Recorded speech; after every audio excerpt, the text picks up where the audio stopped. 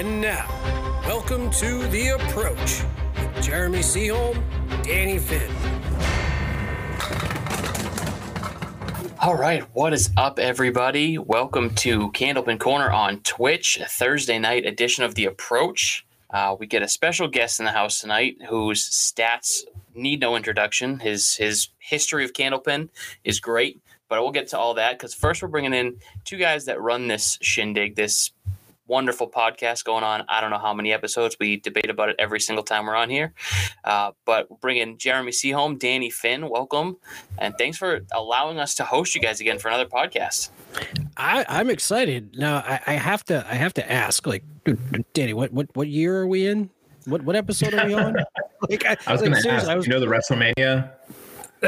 You know what? I think we're past that at this point. That's Super Bowl. Although you know what, we may be equal to it because I don't know. It felt like it's been almost like a year since we've done that. It's been a while.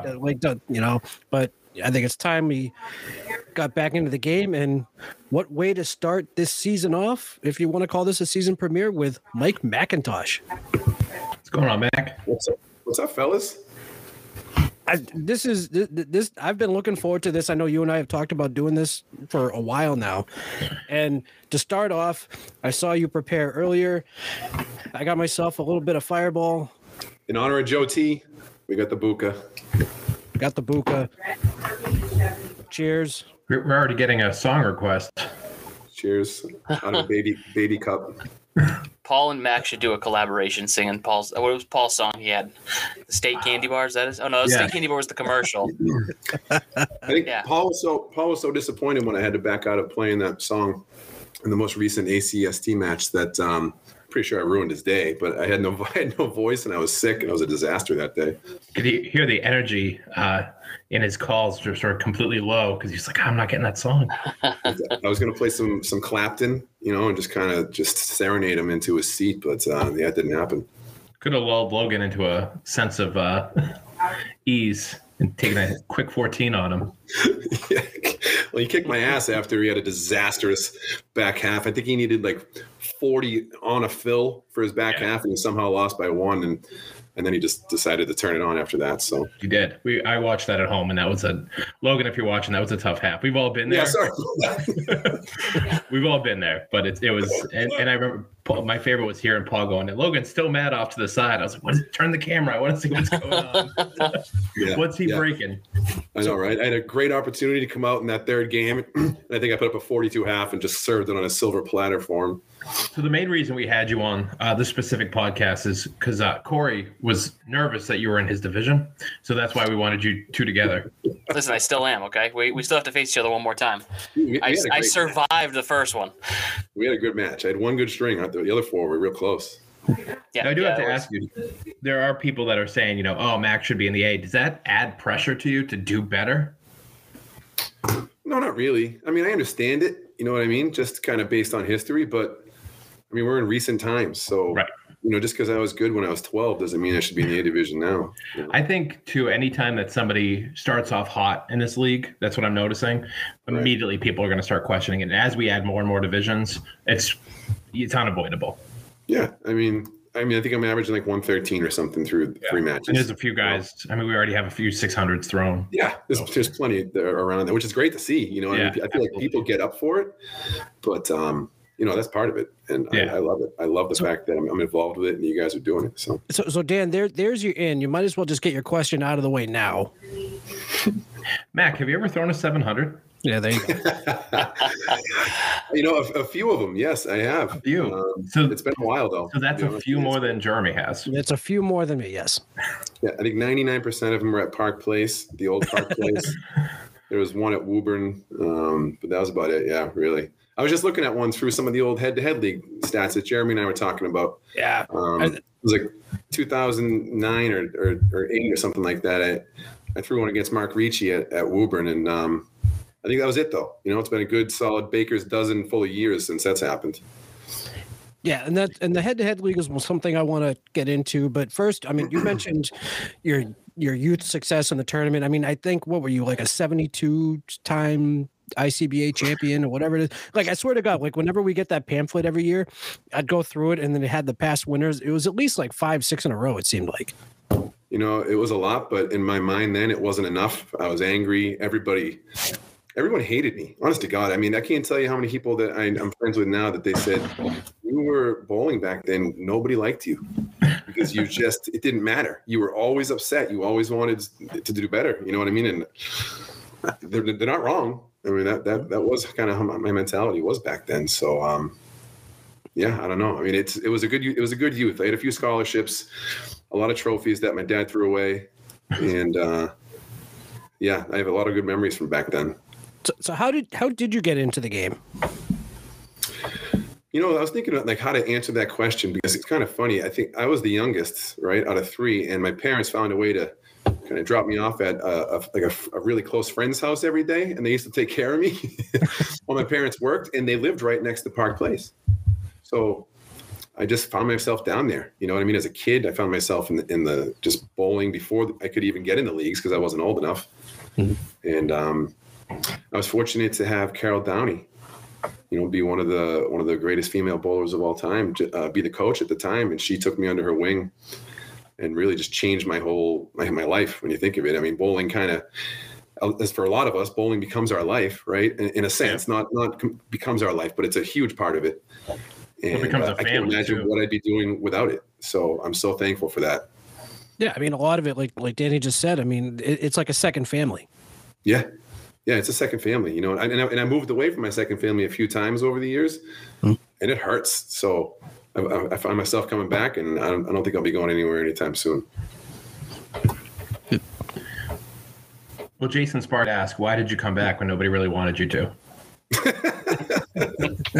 Solid question, Jay. I feel like for a lot of teams, I'm there for moral support. So I know a few of the teams that just like having me there to kind of help coach and cheer everybody on and take up a nice big spot on the bench. So going back to your youth bowling, at what age did you really start realizing like you're one of the top bowlers in your group? Probably when I was about 8 or 9, somewhere in that area. Yeah, no, it was early, and I was bowling up with a lot of the older kids. Chris Harwood, Joey Mello, Scott Bradish. I was always looking up to those guys. Bradish, there's a name from the past. Yeah, there's a name from the past. He's bowling again now. Oh, nice. But it was. I'm hearing more and more names where people are like, "Oh yeah, they're coming back," which is really cool to hear. Isn't it cool? Yeah. You know what I mean? I think it's awesome. I think it happens to a lot of guys. There's like a little lull in their lives, and I don't know if it's family related, probably. And then, they miss the competition and their friends too much. So we all find ourselves back here again. But yeah. So that's So I'm sorry. Back to when I was a kid. I don't know what it was. I just started bowling well. When I was really young and winning tournaments, and I was obsessed with it. I was at the lanes probably 5 or 6 days a week. I was just finding a way to get there and hang out with the adults, just to be around them and surround myself with the environment, which I thought was amazing. I have a whole list of names I kind of jotted down early because I knew I'd forget everybody, but people that I just really loved being around. And going back to my normal life was kind of boring. I just wanted to be back at the lanes. No. Did you watch did you watch the shows on the weekends? Did I watch the shows on TV? Like the bowling shows? Oh, yeah. Yeah, religiously. With the same woman that was she was my kindergarten teacher / I call her my grandmother. But yeah, we would sit and watch every Saturday and Sunday. Had a few favorites. I always cheered for Tim Lipke. He was just my number one. I don't know what it was, if it was his style or his beautiful afro type hair he had back then or whatever he had going on, but he was so solid. And luckily I got to work with him later on, right before he left Londonderry Bowling Center. I got to work with him for a little bit and get to know him. So that was kind of special for me. But yeah, guys like Lipke, Babe, Cookie, all guys that were Park Place guys that I could see on TV and I thought were bigger than life. So that's one of the cool things about this game, I think, is you grow up watching these guys and then you go to, maybe 18, 19 years old, you start pulling WCBC pro stuff. And now you're bowling those guys that you were watching on TV. Yeah. Yeah, it's a little intimidating, kind of scary, actually, See, the first pro I met was Jeremy, and he's like 5 foot even, so it wasn't super intimidating. It's true. He's like the same height as Cookie. I mean, I used to be like 5'2", but that was when I had hair. So the lack of hair kind of cut down on the height. And 5'3" if you add his vertical. Yeah, there you go. Vertical, which we saw that on TV, didn't we? Dude, they put that in a commercial, so I don't give a shit. They did put that in a commercial. I remember seeing you jump, your belly came up. I saw your belly button. It was awesome. It was so bad that they made fun of me like in the next string. Like John Holt literally said, well, he ain't going to be winning any records with that leap. I'm like, really? I'm like, come on. John Holt. That's a name from the past. So was that one of your goals when you were a kid where you were looking at that going, I'm going to be on TV beating these guys one of these days? Yeah, man. I can remember sitting at home just practicing my bowling style like a weirdo in my living room and just saying out loud, I'm good. Yeah, you did the same thing. Same thing. I'm going to be the best. I'm going to be the best. I know it. And then, you know what I mean? Those were pipe dreams, but that's kind of how I thought back then. I remember getting, I was doing well, and I remember getting letters from the New Hampshire governor. He would send letters like, saw your information in the newspaper. Congrats on all your awesome bowling, keep it up type of thing, which didn't happen, but he had the right intentions. And I say it's not like it didn't happen. It's just the competition became incredible, right? You go from these teenagers that you seem like you're able to not walk over, but it was good competition back then. There's a lot of really good kids who are adults now. But then you jump into a scenario where there's 100 guys who have been on TV their whole lives, and they're mentally prepared for it, and you're just not at that point. You just don't know what hit you as you step into that limelight. They're not going to get shook by the 18-year-old kid walking through the door. Yeah, I know, right? It's like this. They all knew I was good, but I was also a hothead. So like, all right, here comes this asshole. Like let's see how good he does when he's thrown under the limelight here. So no, it was quite a challenge. So I've no, you know what? I'll never second guess it. Doesn't matter that my success didn't carry over individually to what I wanted it to be. I mean, this game changed my life, and all the memories I have are everything that I remember. So I wouldn't change a thing. I mean, I might change one tournament just to have like a title, but other than that, I wouldn't change anything. Well, Tim Matero actually asked a question, and it's kind of relevant to what you were just saying. Basically, with all the success you had in the juniors, did you think it would translate into an easier time once you got into the adults? And what advice would you give the younger generation that has had some early success, rather juniors or early adults, and how to sustain this success? I thought it was a great question. And surprisingly, I mean, Tim came up with a well thought out. That was the most surprising. Surprisingly, I understand. Like I started reading it, and I was like, well, this is going to go off the effing deep end because Tim with me is usually like that. But no, I thought he brought up a great point. And somebody said, how can you believe that Matero said? I was like, no, I can believe it because it's true and it's realistic, and I'm not the only one, right? I'm not the only kid who came through with some success and then got to the senior circuit, the adult circuit. And, that's a fast jump. Yeah, I know, right? I'm almost there, believe me. But it's true. I mean, it's a mentality thing, and I try to think like, what happened? I mean, it's close a bunch of times. You know what I mean? It was very competitive. And I don't know how you define what's a successful career. Like, do you have to have so many wins and victories and pro events to consider it successful or feel like you've done well or not? I don't know. I mean, yeah, that's how we're all defined as bowlers, right? We're all defined on our accomplishments. But I kind of look at it like, are you competitive? Are you there all the time? Yeah, you are. You're tough to beat. Sure. You know what I mean? That's a conversation they're going to even have to make about Hall of Fame because everything is driven on TV.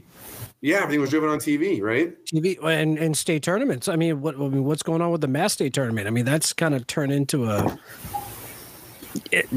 dumpster fire, for lack of better words. I mean, when you look at some of these accomplishments, I think you need to look at what the competition was. Just because there were 7 guys that bowled singles that year and they won the title, it's like, well, I won the title. Great. You know what I mean? Right. You did beat out 6 guys, but there were probably 30 other tournaments that were more competitive that year that was harder to win.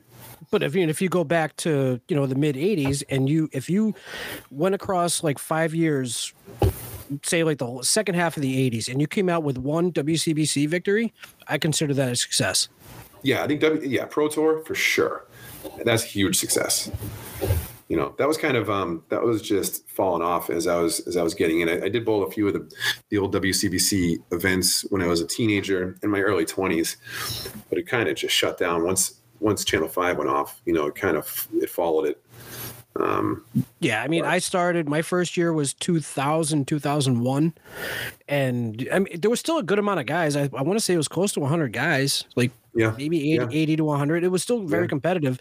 And then I want to say by like 04, 05, like that's when it just kind of really started to drop off. Right. I mean, it was just, they were all 5-string events at that point, total pinfall wins, which was cool. No, that was before me. But I only bowled 10 stringers. Oh yeah, so that started a little later. Oh no, I'm sorry. Yeah. I'm sorry. You're right. You're right. They went to 5 strings, and then they realized, this isn't working. 10. You're right. It was 10. The senior was 5. Seniors were 5. But no, I mean, I think we're lucky to have all the different formats we have now. It's kind of switched up a little bit. The 10 stringers are cool and stuff, but. So I mean, the Pro Series that we know now. I mean, you had a big hand in it. I believe it was you, Surratt, Danny Allard, Barber, and Zappy, right? That's right. Yeah, those were the first 5. I was just reading something that I had written on that to kind of jar my memory, but I still have that globe. I still have that globe right up. Yeah, I was just looking at those pictures at Lucky Strike Lane with Surratt being in the limelight there. But I was about to say, is Surratt taking all your spotlights right there? Yeah, I know, right? I forget that was titled like King of the Lanes or King of something in the globe. It had his face all over it. I know. And then you have like some little pictures of you guys over there. Yeah, just look at these little minions in the back. Yeah, no. So that started. I mean, that was kind of in the making for a couple of years, right? We would bowl together on Fridays. We had all these tournaments, and we were just thinking, like, why don't we get something together? Why don't we? We had a lot of pull back then, and just as far as just kind of being in the center of the game. So, I mean, I was in the midst of just being obsessed with the game still. So I was all about organizing. Danny, you do a lot of that now. Cheech has done. There's been a bunch of guys that have jumped in and just wanted to be hands on, and I was one of those guys back then. Back to what you were saying about states and how there was more competitive tournaments probably the same weekend. I think all the competitive tournaments pretty much are bowler run. Yeah, for sure. Yeah, they were all bowler run. I was looking at some of the numbers from these tournaments. I mean, we had 50, 55 doubles teams, 110 guys in the singles events. And a lot of the same names you see now. It was just crazy turnout, which just told me everyone was hungry for it. There was a lull, right, from when Channel 5 and the Pro Tour kind of fizzled. Sometime around 2003, 4, 5 in that area to 2010, there was really not a lot going on. So I think the bowlers were hungry for it. They just needed people to run it. Yeah. You had Channel 50. You still had Channel 50 till about 2005. Yeah. But then the Comcast show kind of overlapped for a few years. So, I mean, there was still TV roll-offs to chase, which I think kept a lot of the guys into it. And then I think once Comcast went off and they were bought out by Comcast Sportsnet or whatever, and then it's we can't afford to keep the show. And that's when I think, you're like Carrington, like those guys are just like, you know what, I'm good. Yeah, pretty much, right? That seemed to be the end of that era for a lot of those guys, sadly, because that's when how we grew up. Oh, exactly. It just makes you feel old to be like, those guys are done, and now we're the older guys, or we're gonna be the older guys soon. But it's like I joke around. So the guys at work all, they all know that I'm a bowling nerd, and so they're like, oh, so like you got to be like one of the elder statesmen now, right? Like you're not this young guy. I'm like, yeah. I said it's like that Simpsons episode where Abe Simpson is like under a tree, and they're like, oh look, an old man is talking. Old man is talking. I know, right? All the gray hair and shit. It's just you have a receding hairline. Clearly, I have gray. I mean, hair. I'm pretty sure when I met you, I had a full head of hair. Now my forehead is like glaring everybody in the face. I know. I mean, I'm going to circle back to something that happened between you and I a long time ago. That was pretty cool. But to get back to your point about the Pro Series, a name from the past that not a lot of people probably know now just because he's not around a lot, but Sammy D'Agostino was involved in that Pro Series committee. Ended up not being on it just because he didn't think he had the time commitments, family reasons or whatever else. But he had a lot of good input, and ideas that helped us shape what it was. Just didn't end up being on the committee, but bowled for years on the tour. So, and then Jim Putney came in. Yeah, Danny Allard had to, at some point, I think he just decided he wasn't going to be on the committee, but was still around. And Jimmy Putney came in, and he was full steam ahead. He was ready to go. I think he had about, God, I don't know. I think he had about 19 years off. In between when he kind of resigned and just dedicated himself to his family, and then he wanted to get back into it. Didn't he throw a 190 on the first Series event? String of the first string of yeah, he did. Yeah, he barely made the cut, but he did throw a 190. No, he bowled really good that day. Allard ended up winning that tournament. I think it was over Peter Pereira in the finals. And everyone's like rigged. The committee member wins the first event. It was at Cape Ann, right? Yeah, it was at Cape Ann. There were a ton of 700s. It was like 6 or 7 or something like that. The place was flying that day. Quick, Sammy. One thing before before I forget, I'm disappointed because I literally work about 700 feet from Sammy's house, and he has yet to stop by and say hi to me. He's a hermit, I mean, I don't know. Ever since he likes to bowl, but then he doesn't like to bowl. He's just one of those. I don't, never understood. He doesn't have to bowl. You know what? He could step outside his house and freaking wave at me and just be like, "Hey, he doesn't come out. No. I can see your house from my desk. Come on." He's more likely to give you this before he is to wave. It's true. Sammy's the best. There have a lot of good stories and memories with him, being teammates with him, and I grew up on the Monday Night League at Fairway because it was him and a bunch of Waltham guys, just a bunch of house bowlers. He and I always got along really well. Yeah, hell yeah. He was a great teammate too. It was a lot of fun. I actually introduced him to his wife. I saw a picture of their kid today on Facebook, and I was just scrolling. I go, well, you can thank me for your life because you wouldn't be here without that connection. I can't believe how old they are. I know. I don't think they bowl. I'm not sure if they bowl or not, but they're athletes. I was about to say they're big into like baseball and softball. Baseball and softball, yeah, for sure. I think Sammy was a pretty good baseball player though too, and I think Trish was an athlete. So doesn't surprise me. Yeah, it's all good. So many names. I have a lot of names here that I wrote down just to reminisce, from back in the day at Park Place. And I know you had talked about getting Big Show on one of these podcasts. I gotta get Big Show on here. Even if he could just read aloud one of his newsletters. Oh, there's not a better storyteller in the game. There really isn't, but it has to be in like even on paper is amazing.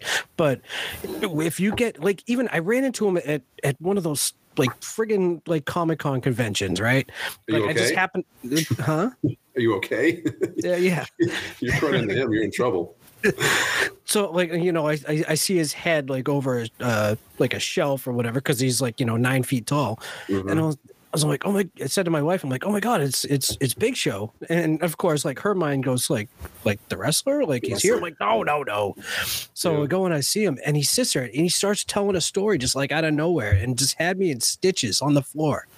Dude, he's the best. And he remembers every detail too. He does. So you get him on a podcast and he will spit out some stories that nobody else even remembers.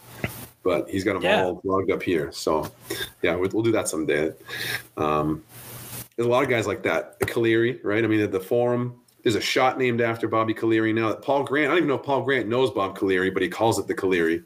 Well, I mean, it's known. I mean, everyone's been calling it that for as long as I can remember. Yeah, it's probably been 15 years, easy, 16, 17 years, something like that. But it's funny to see some of these things stick around, right? You feel like it makes you feel ancient. Well, I mean, the Caleri Forum itself, literally, my day at work would consist of I'd bring my laptop to work and I would keep it off in the little conference room that they had, and then every 45 minutes, half an hour to 45 minutes, I'm like, oh, I gotta check to see who posted what. And it's did Nugent put out his rankings yet? And it was just all day. I would just sit there and get nothing done except for checking what was going on in the Caleri Forum. We spent far too much time on that forum, but we didn't have the Facebook groups or anything. We didn't have social media. and there was no way for us. It was actually a way for us to try to build the tournament participation was through something online, because otherwise I had to call people or who does that? Wasn't even really a thing. I know, right? Who calls people? Calls anybody anymore? That's how we had to get participation, was to either call them, or they found it on the Cleary forum, or an email or something like that. It was the old Voy forum. Yeah, the ancient Voy forum. Oh my God, I haven't thought about that in a while. Even Danny knows the Voy forum. I think about it because that's how we got the first Outrun the Bear advertised, because there was no Candlepin chat back then. Yeah, there was nothing. We had a whopping 19 people sign up.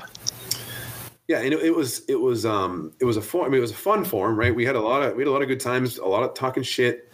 But people were sometimes scared because it was just drama. If somebody said something, everyone would run with it and be like, "Look who started trouble."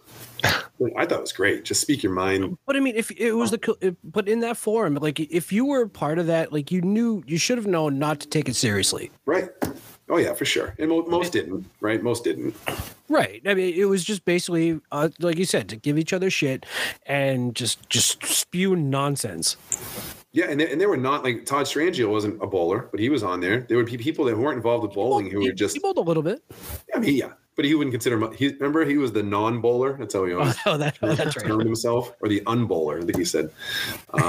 That's right. But there was other stuff, too. It wasn't just bowling, right? It was just everyday life stuff that we would talk about on there, which was kind of cool. Yeah. But, how times have transcended now, huh? We had 25 groups on Facebook and multiple posts about the same thing. Just takes all day to catch up. I mean, you see Outrun the Bear, Outrun the Bear, Outrun the Bear, Outrun the Bear, poll. Hey, let's add a few polls here. I mean, I'm not sure who does that, but He's like, it's been 5 minutes since my last post, guys. I apologize. I'm going to go ahead and throw this one out there. I'm going to do a poll and see if we need to do another poll soon. We should check this. I mean, in fairness, I mean, he does get a good turnout for Outrun the Bear, so I can't complain too much. You keep doing what you're doing. Somebody didn't believe in it. I told him the idea sucked. It's all in the name. It's once you change the name is when the success like skyrocketed. If you would have started with Outrun the Bear as the name, Jeremy would have supported it. I forget how that name came to be. Well, you just said somebody was like, "Oh, you don't have to be the slowest. You don't have to be the fastest, just not the slowest." Yeah, I wish I could remember who said that. Yeah. I'm curious. Wonder who. Oh my God. So you mentioned something that happened between the two of us. I'm curious now what that was. Oh yeah. So thinking back to all these money matches that are happening now, right? Was it a Cleary forum thing? I'm not even sure. I probably was just being some pompous ass and was it? It was just like $100 match, right? I think it was like $150 or 100. Yeah. It was 100. It was 100, I think. But I just put like, who wants to bowl for money? Like, I'll take on anybody. Let's bowl for money. And Jeremy was just like, I'm in. I'll do it. Come down to fairway. So that's it happened. I mean, to be fair, he came down to fairway and stomped a hole on my face, but I don't think it was stomped. I mean, it was a good match. It was a good match, but I just remember like the next day, I just I see on the Cleary forum, Bull Jeremy, the match was like 597 to 578, blah blah blah, ... Next, I was like, anybody else? Because that was a little easy. Who's next? You had a bunch of. I want to say you had to have done like 7 or 8 of those matches. Individually, I only bowled against you and Starner. I bowled Starner for like $150 or something back then. But then we turned it into some doubles matches. Oh, and okay. I started bowling with Zappy, and we took on the Meltdown Twins a couple times. For some money, yeah. We had a lot of good times back there, but nothing was streamed and no commentary to catch all the crap talking we were doing to each other. But we had a good time with it. So I feel like those two right there would be a dynamite commentary team. Oh, don't you think so? Don't you think so? I'm calling it out. To get together individually, they'd be fucking horrible. Together, absolutely perfect.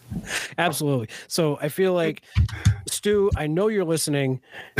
You and Guns have to get together and just call a match. I don't care who it's against. It would be just gold. They wouldn't even call the match. They would just talk about the stories of how much they've loved each other over the years and bowled together in all their matches and reminisce about the golden ages. And Hammer would talk about when he was, in his mid-20s back in like 1965. And, which would be probably better than their commentary on the match anyway. So I would much rather listen to that. But wasn't it New England Candlepins that Skip said he grew up watching Stu on TV? Yeah, Skip grew up watching Stu. Everybody grew up watching Stu. Oh my God. People now are still, well, you shouldn't. No, I can't. I don't want to mess with him, but he busts his own balls about how he, he's in his 60s now. Of course he's not going to throw the ball like he did, but I still like to make fun of him no matter what. Yeah, but he still gets upset like he knows he's not there, but he feels like he should be, and it's bothersome. I mean, he's kept in shape like he's a 30-year-old his entire life, right? Like nobody else takes care of themselves. True. I mean, he could probably kill you 7 different ways. He can kill you 7 different ways still. Yes. There's a lot of bowlers that he's thought about over the years. He tell me like, I want to fuck this guy up, but yeah, good stuff with Stu. Stu's one of my all-time favorites. He was telling me about the podcast, and he wanted me to tell you guys a story about one of the years we were at the Worlds. I forget where we were. Had to be somewhere away from here, but I was probably drunk, and I needed a place to stay, right? And those two had a room together, and I was like, guys, I need a place to stay. Can I stay with you? You're 2 of my best friends. And they were like, yeah, Matt, come on in. Don't you worry. Like we got some space. So I proceed to go into their room, lay down and instantly pass out and snore at decibels that you haven't even heard. And they took a video of it because neither one of them slept an ounce that night, the entire night. And they had to bowl the next day. And they got a little video of Stu just going, oh, Mac, this is so adorable. You're just going to sleep with us and you're just going to sleep like a little mouse. He said, you can make any noise whatsoever, but you won't. Shut the fuck up. Like all night long it happened, and he couldn't get me to shut up. It was just in the morning. I remember waking up and looking at him, and he was just staring at me. And I'm like, hey man, what's up? And did you sleep well? He was ready to kill me. Oh my God, one of the best nights for me, anyways. I had a great night.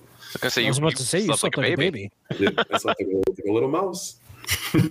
and that's another thing. Like Worlds is that's coming up, and it's a week like no other. I mean, it's our Super Bowl. It's everything that we look forward to. I mean, we're already planning for the next year by the end of Friday. Yeah. And what are, I mean, you just mentioned that story, but like, what are some of your other favorite World stories? Oh boy. I mean, I started young. I started when I was 17. I was able to go up with Mike Poulin, a bunch of guys back then. Rich Clark. Was that New Hampshire All-Stars or? Yeah, it was probably your first team too, right? I was on Total Chaos, which was Rich Clark. It was Clark, Winchell, Scotty Creighton. I love Scotty. Yes, definitely. Yeah, Scotty Creighton. Yeah. I miss him. Feast, Chester Cove, Peter Pereira. We had a great team. Yeah, I forgot you were on the team before you were with Poulin too. That's right. But there was a good team. It was Billy Koffel, Mike Poulin, Steve Vadney. God, have you ever bowled on the same team 2 years? Me? No, I feel like well, the problem is I went up like twice, and then like Helen was just like, "You can never go again." I'm like, "God damn it!" But since I've known you, you've been on 3 different teams. Well. So the funny part about this team was we sucked, right? We were terrible. And Poulin was just beside himself. He couldn't believe he had such a shitty team that year because he's used to being in the playoffs and in the finals. And at the end of the year, he fired everyone. And that's how he termed it, fired. Like he went Florida. He went 97 Florida Marlins. Yeah, he did. He gutted us and picked up guys like you and Doucette and, but Steve Plant. Steve, yeah. Oh, yeah, Steve Plant was on that team too. No, I forgot. He was on my first team as well. One of the best. Stevie took me under his wing for years. But so that was the beginning. I was on a lot of good teams. After that, I bowled with Bradish. We had, we were kind of, and Caleri and Big Show back then. And then kind of, I don't want to say move to better teams. But you find teams that make the playoffs and teams break up and things like that. So I bowled with Sammy for a while. And then Crazy Train was probably my first real memory because that was with Ganj and Mark Ricci and Haji, Kustak, a few of those guys. And we made the finals in 2009, and I was beside myself. I'd never even been in the playoffs, I think, before that. I think Bovair and McKinley were on that team too, I believe. And we made it all the way to the finals and lost to McLaughlin Truck and Trailer. You might have heard of them. I mean, they won I want to say early 2000s. They won 3 in a row? 4, I think. Was it 4? 4 in a row. Yeah, we were in the middle of that. Well, no, we were one after. They won 4, and then they won a few here and there. Yeah. There are a lot of good memories, a lot of funny memories, great times with the guys. But I think personally, one of my favorite moments was with Fenway somewhat recently, maybe like 7 or 8 years ago, and we were in the playoffs, and we were in Canada. We were bowling against the Graff brothers, which was Cody Bork, Sean Dion, Kansas Snow came back to bowl on this team. And I didn't bowl the first game, right? And we were down 75, I think, after one. And I came off the bench, and I went 155, 157 with a huge double in the last 2 boxes as it came down to it. I mean, it was like single digits or something like that. And I just remember coming off the lane and Norm Pelletier it was like Dirty Dancing, right? I just did like the jump into his arms and he just lifted me up. And then he fell over because he's like my height. Yeah, and then I crushed him. And we ended up holding on to that match, you know what I mean? And going to Saturday and making a deep run, which was a lot of fun. But those feelings, there's nothing like those feelings when you're just lost on the lanes, like lost in your head because you're locked in. I mean, that was one of the best memories. I've lost 3 times in the finals. I was telling somebody that today. I'm like, I'm 0-3 in the finals, but you feel blessed just to get there sometimes. So yeah, hopefully one of these years we can come out on top. No, I agree. So you're Fenway. Are you still bowling for Fenway? Yeah. So I didn't bowl last year. But I'm back with Joey and the guys this year. Your team, like, I guess, is like the essence of like the era that I grew up in, because it's like you. I don't know. Is Doucette still with you guys? Yep. Doucette. I mean, like Pastor, Stu, like all the that was like my era. It's I miss those times, and it's I don't know. It's that doesn't happen by accident, right? I mean, Stu's been on the team for years. He doesn't bowl much now, but he's usually still there. And I found this out a long time ago, because I was bowling with some of the better bowlers, and whether we win or not, I didn't always have fun. And it just became too serious. It was just everything was focus on the bowling, focus on the scores and the results. And if we lost, it was like you had to automatically be in a bad mood. And that changed. I started bowling with guys, and I realized I was really enjoying being out there with, win or lose, right? But always competitive. But I learned how to lose. And it took me until I was probably 30 years old to actually learn that. Yeah. I've punched so many things. I've hurt myself a bunch of times over the years, but learning to come off the lanes and just realize it's okay. I was out there with my best friends. We gave it our best shot. We competed, and I'll never go back to anything else. I'll never leave, at least in the big tournaments and the things that mean a lot to us all. I'll never leave the guys that I've been closest with, just to, even if some of the, and no, it's going to happen, right? But even if some of the teams were like, some of the top teams were just like, Mac, we need a bowl this year. No, I would never jump ship and leave Joey and the guys that I've been close with for the last decade. It means way more to me, because I want to win with them, right? If I win, I want to win with those guys. I don't want to win with anybody else. Now, Danny has the awesome task of taking on the entire ACST. Now, how did you come up with the idea of the head-to-head league initially, 2007, 2008? That's a great question. I don't remember last week, but it was just something different. Like that was when we were starting to come up with the ideas for the Pro Series. Yep. So the idea of all these singles tournaments, the head-to-head bracket, formations that we were doing back then, I was just like, why can't we do this for a league, right? And the best part was it's not a scheduled time, because I think originally we were trying to figure out what night could we do this singles league. That's still a conversation to this day. Yeah, I mean, right, but like, then it's just never going to happen. Day. Never going to happen, right? We all have too much to do, and if you want to get the best involved, not the best, but if you want to get the most involved, I think you had to do it the way that it's done now and how we did it then, right? Just schedule your own matches, do it whenever. Nobody cares.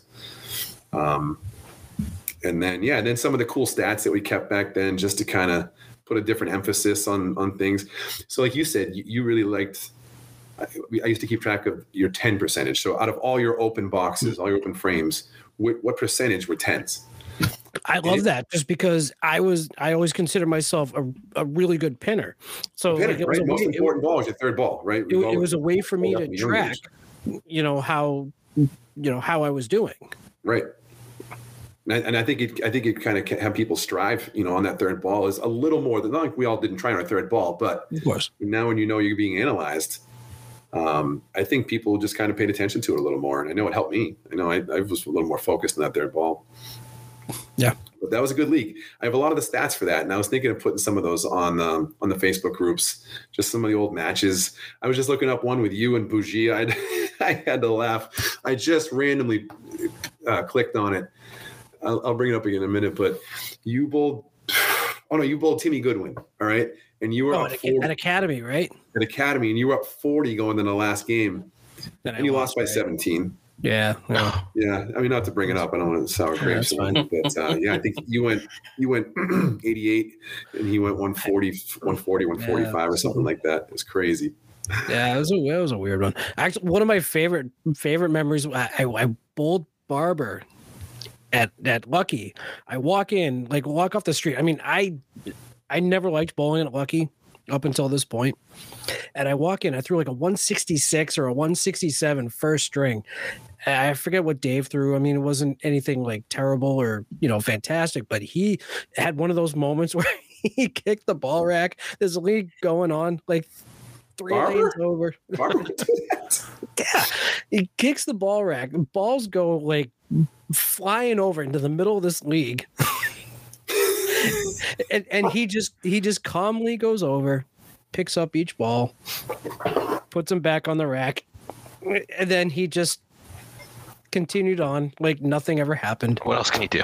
I mean, no, I know, but you just got to act like it didn't even happen. It was just so funny. It was like front kick, balls, douche, and then he just picks him up, puts him back on the rack, continues to bowl. You just reminded me of a meltdown I had at Central Park during the Friday League a long time ago. I feel like there's a lot of meltdowns at Central Park. I mean, I have a list of my meltdowns just so I can. But this was their ball racks aren't the most secure, right? At Central, they're a little wobbly, but I probably shanked something, and I just intentionally just leaned into the ball rack. I was just pissed. They're 75 years old. I know. I put all my body weight in. Every ball fell off and just started drifting over to the next ball rack. Unlike Barber, who's classy, I just sat there and I'm like, fuck it, these guys will get it, right? And I just picked up. I had one ball in my hand that I had taken off the rack before I knocked him off, and I just threw my next ball. As all the balls are going over the line and towards the next ball rack, I didn't pick up one ball. I finished my third ball and I walked off the lane, and everybody's just fucking dying laughing, right? They were just dying laughing at me. But yeah, that was just bowling. What's that? I just love that you bowling. Like, it would have made more sense if you just walked away. I know. I mean, it wouldn't even surprise me if I had a good game going. That's just how I was so box to box or ball to ball. Yeah. You had a bad box. I was just going to have a little meltdown in the middle of it. Then you look up, you're like, dude, you just threw like a 166. You're like, I don't care. Yeah, I really that ball sucked. I know, right? I'll give you two of my favorite bowling moments of all time. And then I mean, if you don't mind, I'll run through a few of these unfavorite little meltdown moments that I had that I'm sure a lot of people remember and witnessed. But favorite moments of all time was one time Jimmy Putney, I think it was the first season of the Pro Series, and we had the playoffs at Pilgrim, and he called me up and he said, let's go practice at Pilgrim. Let's go, let's have a little match, 3 strings. Always down. Let's go, right? So we go to Pilgrim and we just get 2 lanes, just him and I. And we fight. He beat me in the last box, 461 to 458. for our 3-string match, right? And it was like we wanted to kill each other, and we were just in practice, right? It wasn't even like good shot, high five. No, it was like we wanted to destroy each other's existence. This was Channel 5. Like you're no high five, no nothing. It was right, and we were really tight. We became really good friends. But it was used in that moment. You realized the numbers that were going on. You're like, oh, I got to win this. Like, how do I possibly lose this match? And I think I was up like 30 going to the last game, and he threw like a 180 something and came back and beat me. So, yeah, that was one of and I had the score sheet for that. I think I put it online a long time ago. I put one of those meticulous little score sheets that I wanted to keep on that match, which was cool. God, I love Jimmy. Rest in peace, buddy. Jimmy was a good dude. Oh, Jimmy was a great dude. Fierce competitor, right? Just one of the best. But the other one was Godwin. We were roommates at the time, and we had to bowl each other in a Pro Series knockout at Park Place, which was my comfort zone, right? And he bowled there too, but we bowled a singles knockout match, and it wasn't too bad it wasn't streamed, because this one would have been one for the ages. But I think I ended up beating him like 172 to 166 or something like that, and never let him live it down, right? We lived together. So I just go home and constantly, like every day, just remind him, like, Dave, do you remember that? Remember that last week when you didn't have enough, when you just couldn't pull it out, Dave, A long time I didn't let him forget about that one. But, over the next 10 years, he decided to pour it on. So I think he's done okay for himself. Yeah, Davey's done all right. Yeah, he's done all right.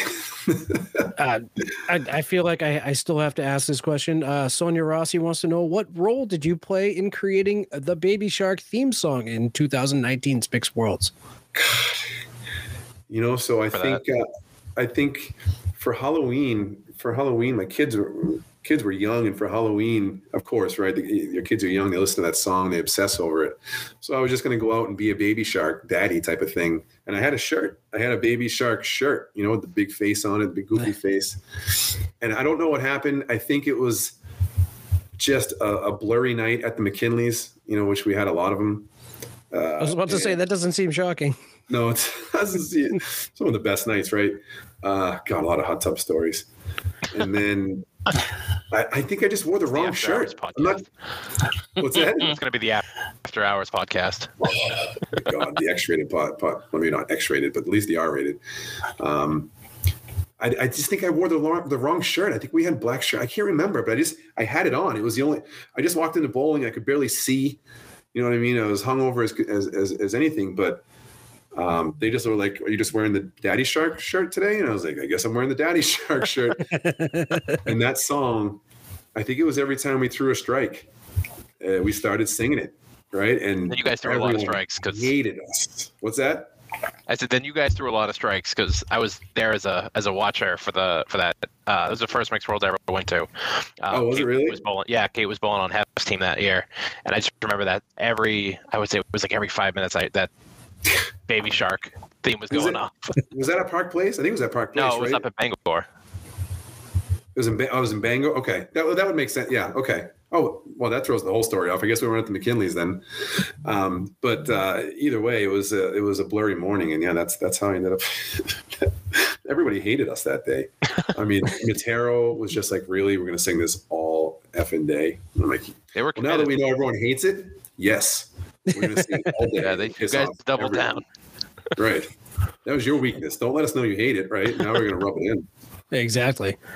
As we, kind of we're getting to the hour limit. Now, I noticed your daughter bowls quite a lot, and she seems to be very good at it. Yeah, I mean, so far, right? She's just a natural athlete at this point, but she's just a beast. Everything she does, she's just this. I don't want to say muscly. She's sick. She's not muscly, but she's just a big girl. She got big hands. So the candlepin ball in her hand at 6 years old, when you look at a lot of the kids that she bowls with, they can barely hold on to her, right? She's just like palming it, like, "What's up? Let's go." Yeah. And she loves it, right? She likes to do anything that I do. So she's into baseball. She's into bowling. She wants to play guitar. She just wants to be dad at this point. I'm sure you guys know that feeling. Yeah. I mean, my daughter's, she's going to be 9, but I mean, she's got tiny hands. So sometimes it's hard to hard for her to hold on to it. And of course, like the balls she insisted on getting, they only had available in 2.7s. So yeah, my 8-year-old is just throwing 2.7s. Throwing 2.7s, right? It's amazing. But like, how is it for you? Like as a parent, obviously, I mean, because I know how I feel, and I'm sure it's the exact same way. Is watching her bowl, like watching her succeed, and just like being on that end of it for once. It's amazing, but I feel like she's going to peak when I did, at like 10. But no, I mean, hey, the sky's the limit for her, and I probably overcoach her. And people sit there and watch me, and I'm I get yelled at. Oh, I get yelled at too, and I know it's not what she wants, so I'm trying to back off it a little bit. But I just know that she has all the talent in the world, and even though she's 6 already, this sounds ridiculous. Yeah, it's like in her head, I know she knows what to do. So when she's not doing it, I'm just standing over like, "What's wrong? Why are you doing this? Why are you not performing at 6?" Daddy already had 7 titles by 6. Yeah, I did, right? I had trophies, money matches under my belt.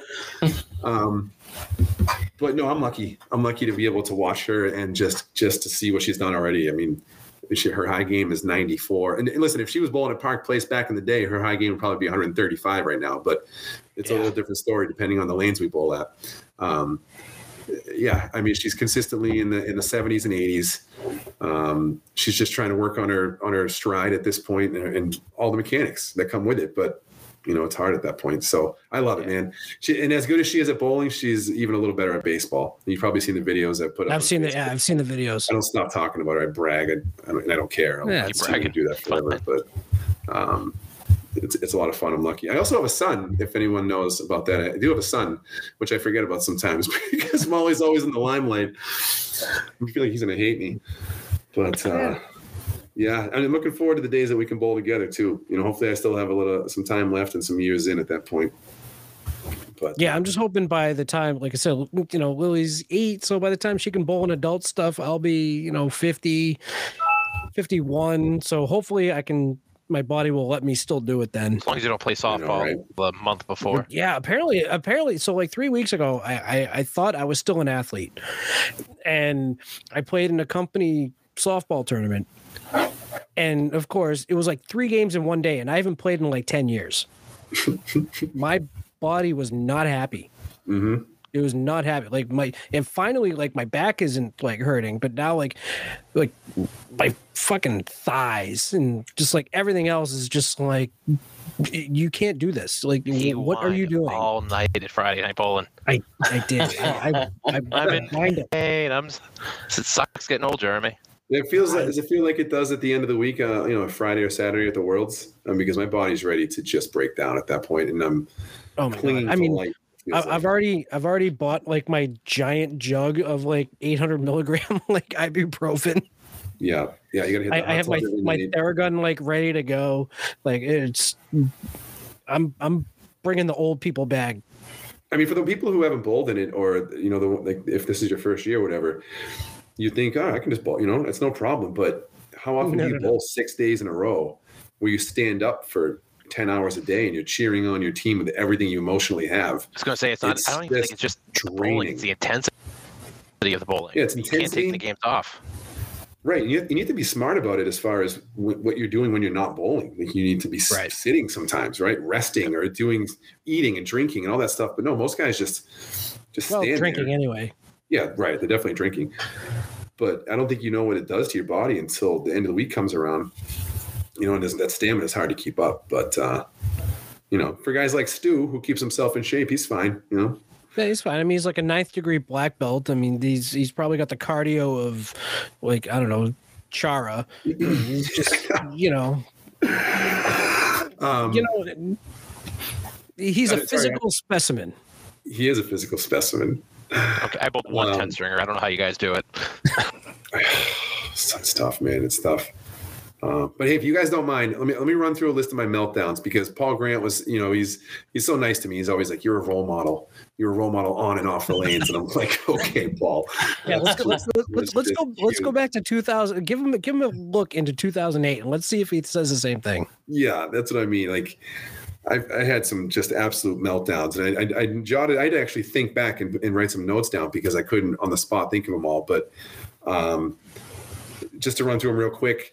God, I bowled with Surratt and Pelletier in a Monday summer speed league, right? The most meaningless thing in the world is summer and Monday night. And I just walked off the lane and took a swing at the beam and academy, and I shattered my hand on the spot, right? I was done for like 4 months. I just walked outside and I was crying. I'm like, I broke my hand. I had to call my wife and be like, yep. So that happened.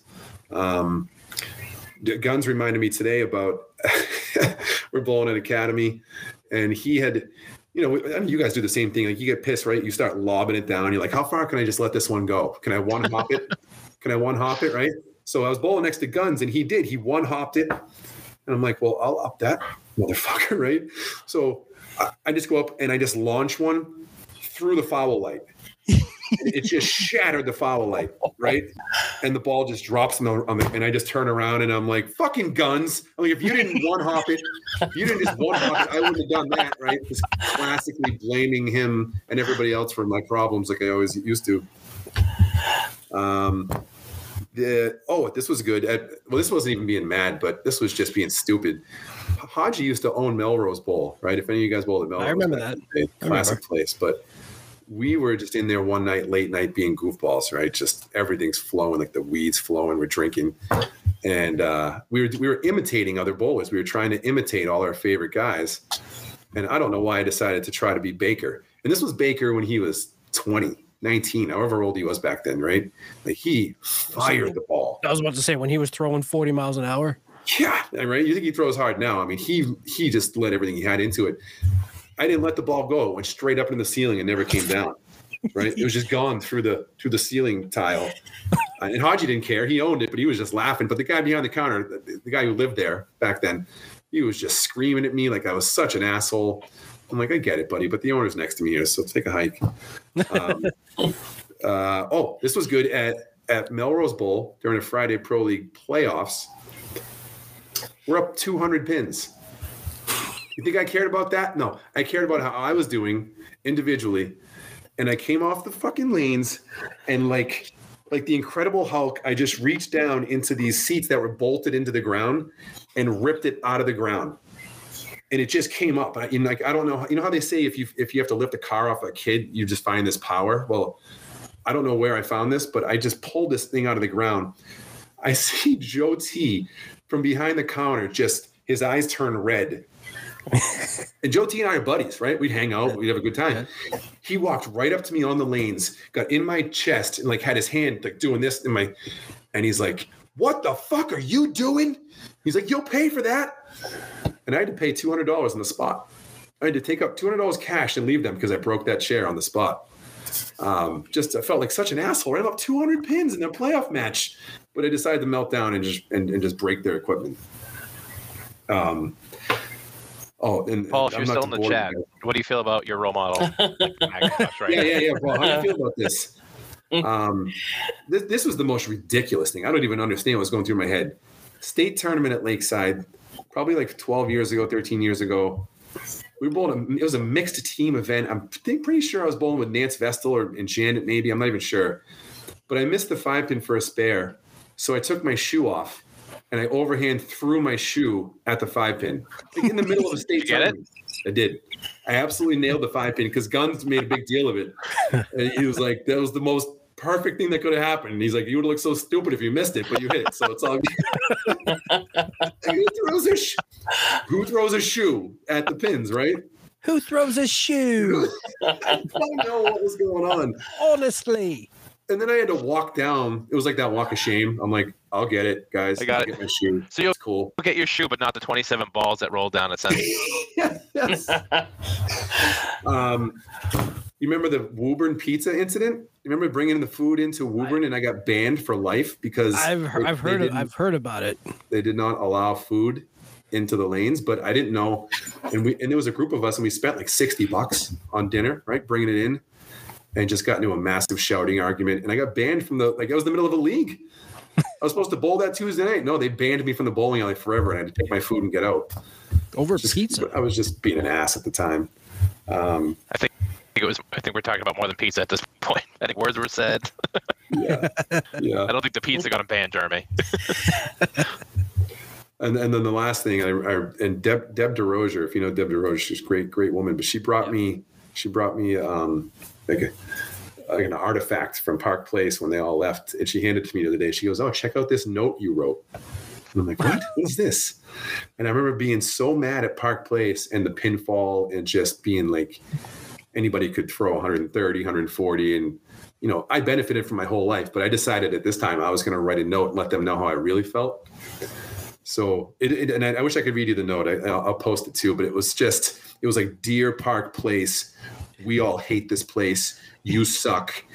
We're going to a different place because the pinfall is terrible," and blah blah blah blah blah. Like, what? Just such an asshole thing to say, right? And that was the year we went to Woburn, and I got banned like 3 weeks into the league or whatever. But she brought it up to me. They held on to it all these years. Can you believe that? Like, the Park Place people held on to it and kept it in the back for about over 10 years. That's so funny. She decided to give it to me. It was going to go in with your Hall of Fame nomination. That piece of paper for contribution to the game.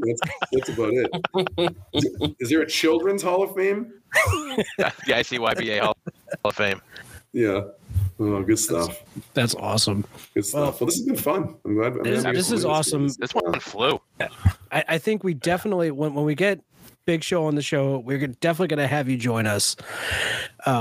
Yeah, I'll just be a color commentator at that point. Like, just let him take over because he's got all the. Oh, goods. he could command the whole entire room, and it'll be just amazing. Yeah, those guys, they were great. Big Show used to pump up my tires a lot, so that was really nice of him. It was good. I remember bowling at a teams tournament out in Canal Lanes, like in Western Massachusetts, and he and Caleri walk in the door. This is probably like 2002, 2003. I walk in the door, and then the Big Show, like, I'm in the like main area with like a beer, and he goes, I was just saying to Bobo Caleri over here that that he goes, we're walking into Jeremy Seaholm country. Oh, look, and I'm like, this is past my country. I'm like, we're almost in New York. This is way out. I was in Myrickville, way out there. That was Myrick City out there. But that was a really good tournament. If it's the same tournament that I'm thinking of. Yeah, you could it was a teams tournament. It was handicapped, but you could enter again if you changed one bowler. Yeah. Yep. Yeah, they had some good tournaments. It was a good time. And that's the tournament that, Ulsta showed up with like 4 house bowlers, and he turns to me and he's just like, I think I'll throw 7 marks this string. I'm like, okay. And then he threw 8.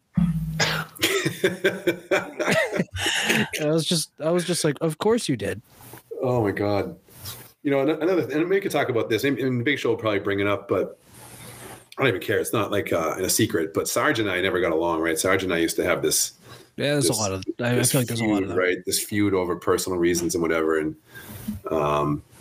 it's a memorable event because we bowled. It was at Melrose Bowl, and it was a doubles event. I was bowling with Haji, and we made it to the knockout event, and this was the one and only time I got to bowl against Tommy Ulsta, kind of in his heyday. I mean, this was like 1995, 6 or whatever. I was young. Yep. But him and Sarge were a team, right? A pretty dominant team. But Sarge and I go at it. Like, we're bowling head to head, and we hate each other, and we can just feel it, right? There was just like this tense feeling on the lanes.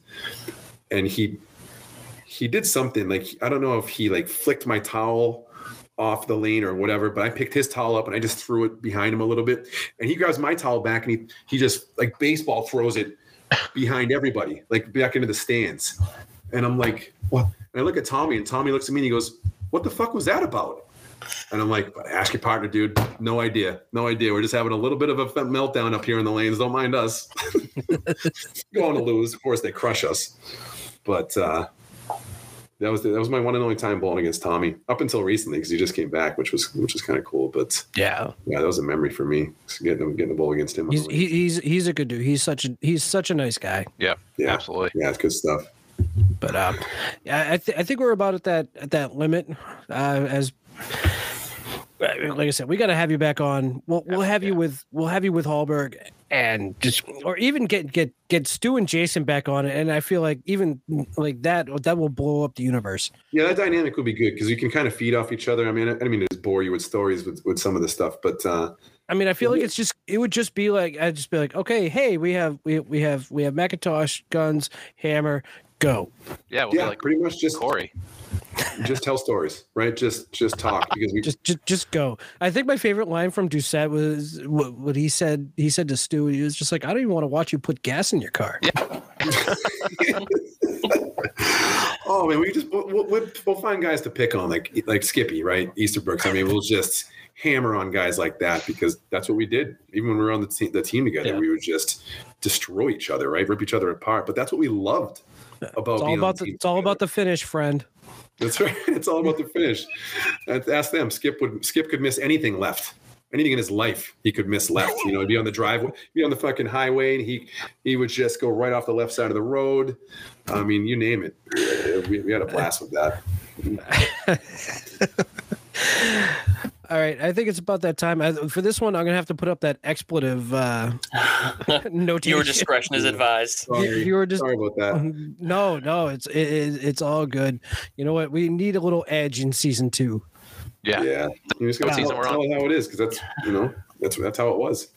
But Mike, thank you so much. It's been an absolute blast, and I'll see you in a few days, man.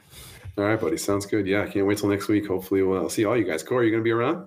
I'll be around. I may bowl Monday in the singles, and then I'll just be here and there, just kind of checking out. But definitely, I'll be there Saturday for the final. So, awesome. Dan, are you able to sneak up for a little bit on Monday? I'm gonna try to sneak up at least one of the days. I'll just keep my shit in the car. And sounds good. On Monday I'm gonna be I'm gonna bring the guitar and play some tunes in Pub 125. So I think it'd be a nice little party up there for everybody. We'll hang out and have a good time. Nice. So I got to ask before, because Paul asked in the chat again. How did you start with the guitar? Was that something since you were a kid, or was that? So that no, I was 20 years old, and my brother used to play bass. He was a really good bass player, and he just wanted someone to jam with. So one Christmas, he bought me the guitar, and it just took off. You know, I mean, just 22, 23 years now of playing something that I love. It's an escape. You know, it's a therapeutic type of thing for me. So, I'm jealous. That's a guitar kind of mellowed you out on the lanes too. But when you said 20, I was like, no, that doesn't line up. No, it didn't. No, it didn't mellow. No, because that wasn't very good for a long time. And then just over the last 5-10 years, everything started to click. So, now I'm really enjoying it. Playing. Is that a Taylor you have? It is a Taylor. Yeah. Oh, I love those. It is a Taylor. I broke a string last night for the first time in my life on that guitar. I must have been playing a little heavy, or the strings were wearing out, but it just snapped right in the middle of Sublime song. And I was like, guess we're done tonight, guys. I don't practice Santa. Fuck. Yeah, pretty much. I was like, loving is what I got. A string. I don't got. Good so stuff. Yeah, maybe we'll wrap this up. We'll come up and play a song one of these times on the podcast. I'll jam out, and you can have a 4-part harmony or some shit. There we go. Absolutely. Yeah. All right. Good stuff. Good stuff, guys. Appreciate I want it. to shout out your business, 24/7 Bookkeeping and Tax Incorporated. That's Mike Mack's business right there. Also a gracious sponsor of the Candlepin Corner Christmas Classic. We're working on getting a formal post out there, so I want to thank you for that. But appreciate all you guys letting us host you for this podcast. It was a hell of a time. Like Danny said before, it flew by because just the stories were unbelievable. It was a great time. And anytime you guys want a platform, you know where to find me. But for Candlepin Corner, I'm Corey. It's Jeremy Seaholm and Danny from The Approach, and the famous Mike MacIntosh joining us here tonight. Appreciate it. Childhood phenom Mike MacIntosh. Appreciate you all joining us tonight. Catch us next time. Me and Jordan are going to get back on this thing regularly here, and we'll be around for the Worlds next week. So go to Academy, check out some bowling. It's going to be a hell of a week. All right, you guys have a great night.